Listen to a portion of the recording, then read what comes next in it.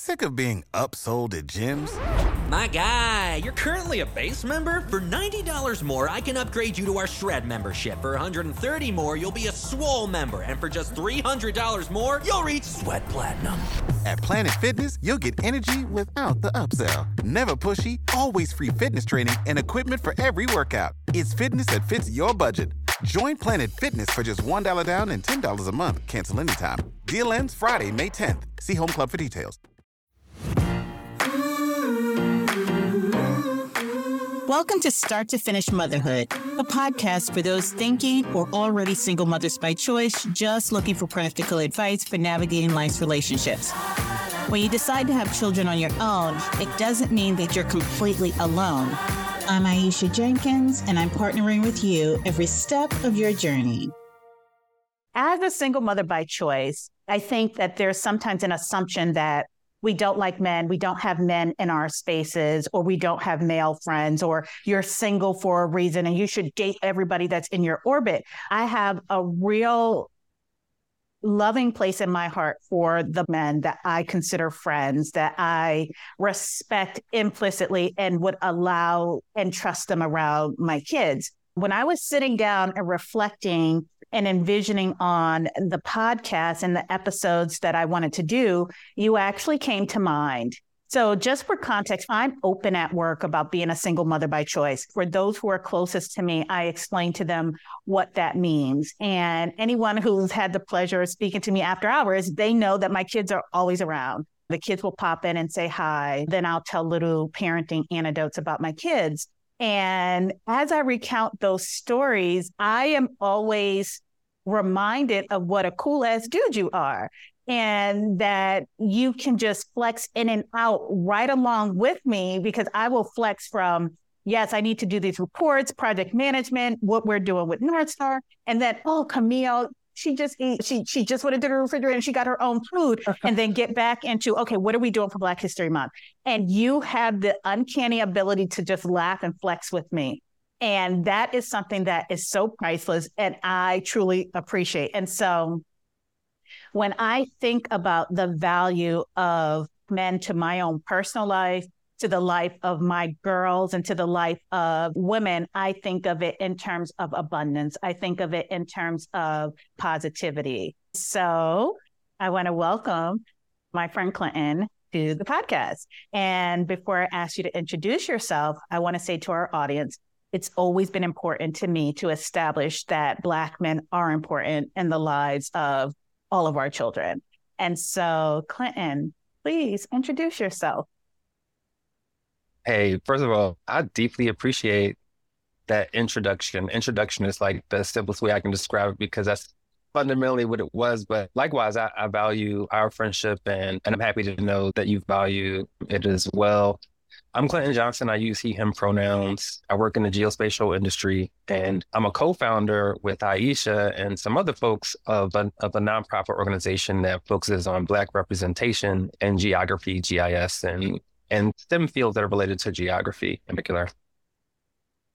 I happen to be a parent as well, and an uncle. So, and just a firm believer that parents do an invaluable service to society. Without parents, we would stop, as a society. I have a deep appreciation for people who parent. That's, so, always do what you got to do, and work wraps around that, our activities wrap around that. Thank you. So, okay, tell us a little about your parenting situation. I'm going to segue into that because I did not know about your parenting situation. It unfolded with our friendship, and it unfolded in a rather interesting way. Like, if I could cover your face, you would be one of my girlfriends or one of my sisters, just recounting the same stories. And I'm just like, I became a parent when I was 20, and coming into being a parent, I had the influence of my grandmother, my mother, as parents, as mothers in particular, and as people who cared about all the kids, everybody's kids. if they were in visual scope or range, they were a concern of those people in my life. So when I'm around kids, I'm paying attention to the kids more than I'm paying attention to anything else that might be going on with adults. So when I became a parent, my life adjusted to being a parent, and that included just embracing all the things that it means to be attentive and aware of what's going on with children, yours or other people's, and trying to be respectful and mindful to model behaviors that if kids were paying attention, they might inspire them to be positive contributors to society. And my work-life balance when I was a parent earlier on, maybe throughout the time that my son was growing up, was horrendous because I had this intense overemphasis on trying to make sure that I was doing everything I could to provide resources that would set him up for the greatest level of success. That was from the gate, my thought process. I have to work harder. I've got to do more. I've got to make sure that I grow as fast as I can so that he has the best platform possible. That was like a thought I had when I was 21, internalizing for myself what it meant to be a parent. And some of that is like, oh, it's not an 18-year job. Right. It's a lifetime experience. There's no cutoff point when you're no longer a parent. The relationship just constantly evolves. Because I could see that with my mother. I could see that with her and her sister and siblings. And I started to imagine what that would be like for myself. I feel like my folding into a parent was like this overemphasis on providing financially, sort of morally, maybe. The idea was create a healthy contributor, positive contributor to society. Like that was that was the idea from the gate. So that's what I wanted to do. Yes. So take a step back. You are a single parent. I don't want to get too much into the whys and the how, but you raised your son as a single parent. I think that's an important distinction because being a single parent that is a father versus a single parent that is the mother. I think we talk a lot about the unexpected parent that shows up at the doctor's appointments or at the schools, or the unexpected parent who has to bow out of work engagements because you've got childcare or daycare pickup. So let's compare and contrast and talk about that. If a meeting comes up that's outside of my time zone, I'm like, oh, can't make that meeting. Or if I'm in training and it coincides with daycare pickup, I tell people I have to pick up my kids, so I need to bow out. And people are pretty much okay with that. Has that been your experience? I was just talking to my son about this, and we've spoken about covering before. I always look younger than I am. That's been my experience. So when I was in my 20s, I looked like I was a teenager.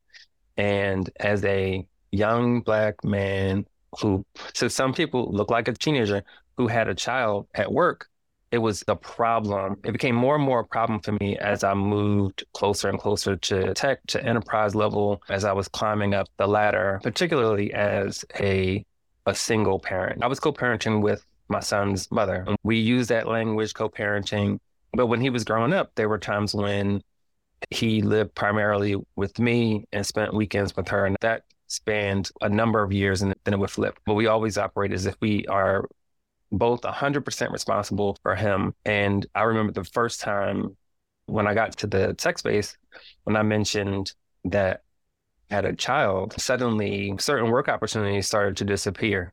People were making assumptions about what I would or wouldn't be available for. So I started to just not talk about being a parent at work, for the stigma around it and for how it was starting to show up impacting my career. Now my son is having a different experience. We were just now talking. He was saying how today in his field, when he's sharing that he's a parent because he's also married, people seem to appreciate that and think of that as an indicator of his stability. Yes. Right. And he is responsible and he is stable and he is focused on his family or whatever. I wasn't getting that experience. I wasn't getting that reaction when I would share with folks. When I would show up at doctor's appointments, sometimes people were still looking for mom or didn't believe I was the one to pick him up. When I would pick up my son from school, I mean, also because I look young, there were times in middle school when they would challenge whether or not I was his father. And I remember a time when they, is this your dad? after grilling me, and I was like, go get him. Is this your dad? And he said, yeah. Are you sure? And I appreciate that they were trying to protect him. And another time when on his first day of high school, I walk him to school and he and I had a similar uniform for work. And I wasn't completely wearing mine that day. I had my blazer in the car or it was at work, but I had the shirt and a tie and he had everything on. I'm just walking him into the school and I'm leaving. And someone, an educator, just comes behind me, puts his arm around my shoulder, and he was like, where do you think you're going tomorrow? Make sure that you show up prepared for school. I'm going to take you to the office where you have some spare jackets. And I'm like, no, I was dropping off my son. And anyway, those kind of situations. Now, when it has come to drop off and pick up and things like that, very often when he was younger, the spaces that were available for us to send him to would have hours that just don't make sense with work responsibilities. Like your summer program ends at 2:30 p.m. What am I supposed to do with that? Oh, well, I got to find a program that starts at about 2:30 p.m. as well. And then I got to go to the place, get him, take him to the next place. And we almost always used the paid for extra to drop off earlier, to pick up later. Yep, before and after care. And there were times when, because of work commitments, I needed that. So I would show up sometimes. If the end point was 6 p.m., sometimes I was there at 6 p.m. I was never there at 6:01, but frequently I was there at 6 p.m. or 5:50, and he'd be the last child getting picked up, and he hated it. And I couldn't understand why he hated it so much. And then he explained in this one situation that the person who had to wait with him was saying negative things that made him feel bad. So I had to send a letter. We have to send letters sometimes. He hated that I sent a letter, but after I sent the letter, life was better for him. And they were very, responsive. We were paying for that service. That was their message too. I could probably still find this email. And we needed it, we needed it. And again, when I say we, like, me, him and his mom, we needed that extra buffer. Being a single parent, even when you're co-parenting, this is what I had to accept. It's still challenging because for that period, for that day, for that week, for that whatever that period of time is, it's all on you, and you can't expect that someone else is going to be there, going to be able to pick up.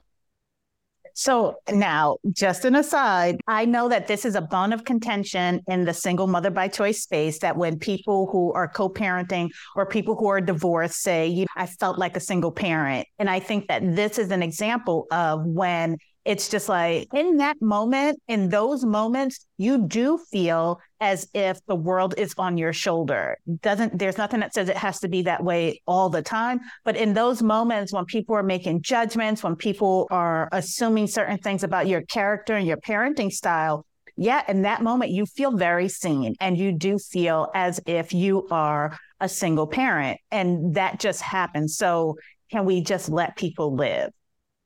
We have more in common than the things that separate us. So you had your kids, you had your son when you were in your 20s. I obviously had my kid when I was like closer to 40. So almost a 20-year difference, and things have still not changed. There's still the hours for school are not conducive to parents who work. So we do have to pay for additional services like before and after care. The pandemic has halved that for me, in that I now feel like I have a little bit more wiggle room in the mornings to do school drop-off. So I save a little bit of money there. But last year, when I tried to do school drop-off and pick up, I think it nearly killed me. I was like, I love my kid and I love hearing about the end of her day and capturing her when it's fresh. But that interruption to my workday meant I needed to make up hours in the evening, and it was just a lot. But I did it.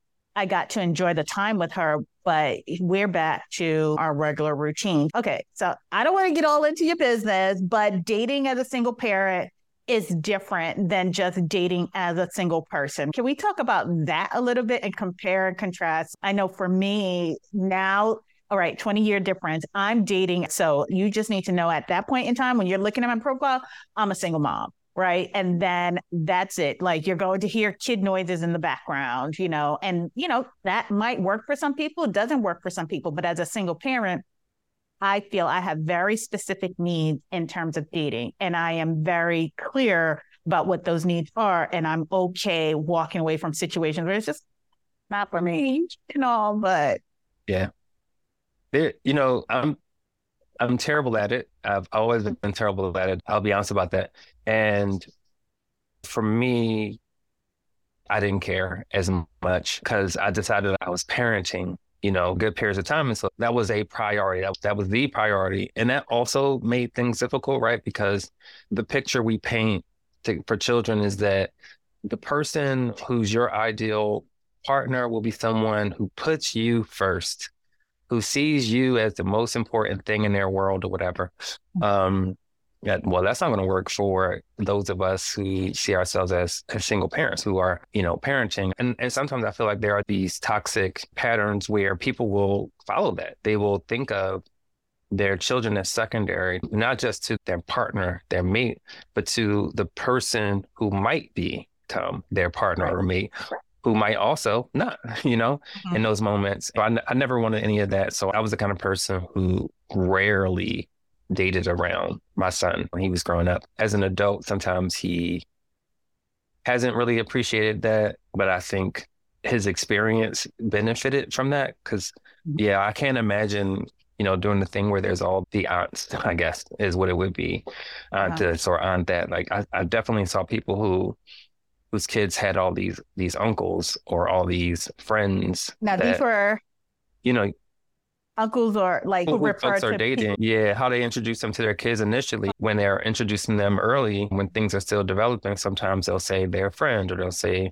this is your aunt or your uncle or whatever, which is, to me, I don't disparage because it's a pattern. It's like people are trying to figure out, like, what am I going to do? How do I navigate this? And they see that pattern out there in the world and they're like, all right, well, I'll try that out. But when you create relationships with people and kids are people, you can't expect that these relationships just get torn apart. If things don't work out with you or this other person, that's the thing I always dreaded thinking about. Yeah. So also add this, that very often I felt like when I was trying to date, I was looking for other people who were also single parents so they could get that part, so they could understand that this potential partner as primacy kind of principle doesn't really work in practice when you're a parent. Yeah. So definitely a lot of things to relate to. Like as a single mom, what does dating look like? Look, dating is very expensive and very time consuming. That was one of the things that hit me the hardest. And the realization once I became a parent is that it's a lot more time, or maybe I'm just more aware of the time that things take. Now all of my time is not my own. Like you said, I have priorities in dating. And so when I was single, I did date men who had children. And I've also dated men who didn't have children. And I made adjustments. And I think it helped to have that firm boundary on what the situation was and how much time. Even before I had kids, I was cognizant of the impact that I could have on my partner's kids, right? And I took that responsibility very seriously. And so now that I consider dating as a single mom, it is like, who gets to be introduced to my kids and when? How do you navigate that? And the confusion of seeing PDA with your mom and your uncle is just mind-boggling to me. Like, I can't. How do you explain this? Right. Like that's that trips somebody out. And it's just, but it also makes you look a bit like a liar. And I don't want my kids to perceive me as lying or incestuous with Uncle Joe. So, so for me, but also having had enough time and space, I'm not trying to both parent and date, right? So my priorities are similar to yours. Like I am in a parenting workspace. Dating is the icing on the cake if I have time and if I feel up to it. I let that be known, and that gets mixed reviews from people. But I think being clear on what you're looking for, being clear on what the relationship is and what it isn't, and then look, you're never going to beat my kids. And it's just like, what do you mean? I dated a guy who once was like, what role will I play in the lives of your children? None right now that's relevant. So, and it was just like, so for some people who are looking for that type of stability, who are just like, this is the role that I have to have if I'm going to date a person with kids, that doesn't work for me because I'm also of the mindset, we'll come together and then we'll decide. But it can't be preconceived because you don't know me, I don't know you, and you don't know my kids. So yes, so dating is always interesting. Yeah, when you said you tell people that to whatever degree it's optional, that they don't get to meet your kids, do they always believe you? And if not, do they somehow get shocked later on that it hasn't happened or that it hasn't happened yet, but even though you've already told them? I for sure had those experiences. I think some of it is those ideas that are barriers for us in the world, those ideas that relationships look a certain way, start to set expectations for folks early. So whether they mean well or they're being clumsy or whatever, those preconceived notions that they may have about what their role is going to be or should be or how they want it to look don't work unless you somehow also share those same ideas. But even what you're looking for, and I'm okay walking away from situations where it's just not for me. Like many will assume you're a single mother, right? They somehow missed the by choice part. Like, I went to a doctor. I looked through a sperm bank catalog, right? I dropped all this money. It was intentional. But they'll be like, oh, you're looking for a dad, right? A husband. You're looking for a father for your kids. And I'm just like, no. Like, if I wanted that, I would have done it in the situation that I was in. So I intentionally went this path because that ship had sailed. But to answer your question, like, how is it usually received? I have had people who are just like, oh, that works for me, or it doesn't work for me. But I don't think I've had a dating situation that lasted longer than 6-7 months as a single mom by choice, where it ever got to the point where they were like, hey, when am I going to meet your kids or something like that? It was just pretty much compartmentalized. So for me, I haven't gotten a lot of that. I have had people that are in different places and they're like, no, I could do this. But the questions you're asking, the amount of time that you want, it's just like, can you drop everything after work and go to like an orchestra? And I'm just like, what part of I need to know in advance and line up childcare does not compute, right? And so then there's a lot of adulting that happens when you're a single parent, because regardless of how I like you, this type of pressure, I don't need, right? And it's just like, you handle it all. I enjoy the time we spend together, but I could do without this pressure. And so then you end up having to be like, sorry, but not sorry. There was a point where I was also primary caregiver for my mom when she like first had something really strange happen with her as a consequence of her having diabetes. And my days were, picking up my son, go home, doing homework, making dinner for all of us, helping my mom with things, spending time with my son, and then chilling. And then sometimes I didn't have that break. And I was seeing and we really enjoyed each other's time and everything. But she didn't believe me the times when I would say either, no, I can't make it because I gotta do something for my son, or no, I can't make it, I gotta do something for my mom. Just thought I was lying.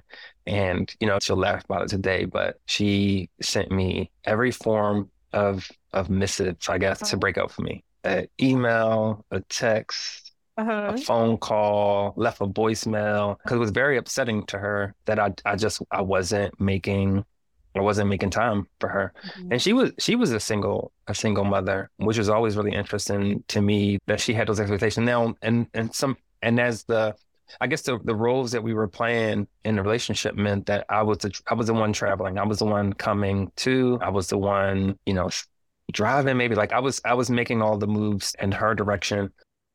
And she met her child day one.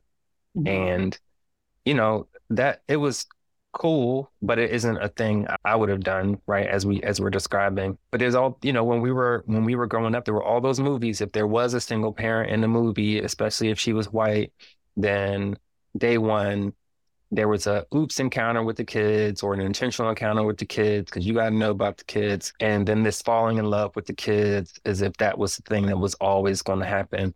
Never any awkward encounters with the kids, because that would be traumatizing to see on screen. Uh-huh. But it would also be informative to see on screen. So yeah, anyway, it was a struggle. All right. So shift gears. So the moment that I really clued in that you were that parent that could be a parent mentor for me was last year when I was going through a lot of issues with the school. And so I will typically say, when you are envisioning your life as a single parent, because I did envision my life as a single parent, you don't fully anticipate what it means to go from the frying pan to the fire when your kids enter school, right? You are no longer in control of their environment. They go to the school door, it closes behind them, and you're looking through the window like, I wonder what their day is like. And then you get filtered information. So going from your kids leaving home to going into school is like frying pan to the fire. So I had to lean a lot on being a Black person navigating white spaces. It's a lot of messaging, microaggressions that happen, and gaslighting. It's just like, did what happened really just happen? Am I misperceiving? So this issue that I had with my school was that they were like, your child's behavior is not developmentally appropriate, and we need to get some intervention. There's a learning disability or something that's going on there. So it was really gratifying and nurturing for me to have other parents who've been there and also with a bit of knowledge on how to navigate these situations. So Clinton, have things stayed the same or have they changed over time? I had experiences as a child along those lines that informed how I handled things with my son and the choices that we made for schools. So for his elementary and middle school experience, he went to a predominantly Black school where we got really lucky. And it wasn't just that it was predominantly Black. It wasn't even just that they had this great focus on nurturing Black children. There were a couple of teachers that he had who themselves coached me and his mom whenever they had an opportunity on those kinds of things that we might encounter. So whenever they would happen, we weren't shocked because we had sort of been prepared by these two other parent mentors that we had who happened to be his teacher. And so we could navigate them differently. And then, so when those things would happen, like we had language around how to message. We had books back in the day that we've been looking at, very often written by Black teachers who were parents who've gone through these same experiences. So no, these things have not changed. And I found that the wider the spaces that he got into, the more likely that these things would happen, even though he's getting older. So also, helping to finding ways to carefully prepare your children to navigate that stuff as well as is hard because they're like the first line of defense. My mentality is to get everybody on team Khalil, team, whatever your kid's name is. Yeah. And as team members, we all have a role to play. So don't shift everything on to me. I'm not going to try to shift everything onto you, but those things that you're supposed to do, I'm going to challenge you on. Right. I remember times when teachers would say things like, oh, he's not paying attention. His attention is drifting, when I'm doing the lesson. So when I would ask a question like, so what did he say was happening when you asked him about it? Sometimes it was clear that they did not ask. They had already made some assumption that that's how he's going to be, likely because he's Black, possibly also because he's specifically a Black boy, given what the studies are showing around certain kinds of situations. Black girls have similar but also different things that they're going through. So weeding out those kind of biases, making sure that they are doing their jobs is important. So I always told my son and every kid that I encounter who I feel like I can talk to about this, the teachers have a job to do. The people at the school, they have roles to play, they have jobs to do, and it's not all on you. You have a job to do as well, but it's not all on you. We have a job to do as parents. Your parents have roles to play too, but honestly, in the education system, I put more of the burden on the trained educators than I would on the parents who became parents, and are doing their best and reading what they read and spending time doing what they do, but largely relying on an education system with qualified professionals to help to educate their kids, Yeah, it hasn't changed, and you have to constantly be careful and wary and navigate things with that frame of race and gender always. Yes. People will always try to put your kids into a bucket. Through that lens. Yeah. And I will tell you, I had to become a fierce advocate, and it took all of my professional training to go in there. And I hate this, that I had to go in there so that I didn't get irate and show how frustrated I actually felt because of the racial bias lens that they view us with. But it's just like, okay, how do I hold you accountable using language that you use? Like they gave me a book and I was just like, okay, I read that book. Have you read that book? Because according to that book, this is where she's at. And it's just like, similar to you, I got this complaint. But it's like, you couldn't listen to a 6-year-old or ask a question because she could potentially be right. And so now you're caught up in this ego, this push and pull, this tug of war with a 7-year-old because you were wrong and you wanted to double down on being wrong, right? And so it's these interactions that it's like, it is about the adult in the situation and how do you get around that? And so I had to advocate fiercely. Like the counselor was like, oh, I set up a meeting with the principal. We can go talk. The principal is Black. I was just like, yeah, I don't need you. I would like to talk to the principal on my own because I needed to get to the level of her Blackness to say, this happens and hold her accountable. Like, so what is your plan for the teachers so that this doesn't happen again? So I really think that we are not done with this conversation. So we are going to have a part 2. We're going to come back next week and finish up the conversation with Clinton.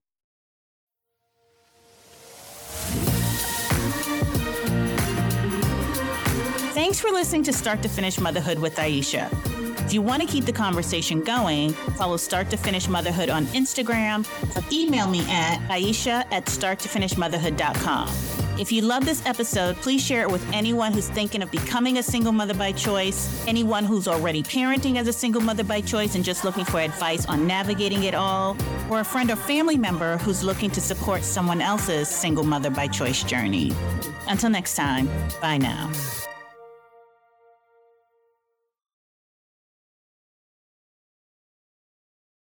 Sick of being upsold at gyms? My guy, you're currently a base member? For $90 more, I can upgrade you to our Shred membership. For $130 more, you'll be a Swole member. And for just $300 more, you'll reach Sweat Platinum. At Planet Fitness, you'll get energy without the upsell. Never pushy, always free fitness training and equipment for every workout. It's fitness that fits your budget. Join Planet Fitness for just $1 down and $10 a month. Cancel anytime. Deal ends Friday, May 10th. See Home Club for details.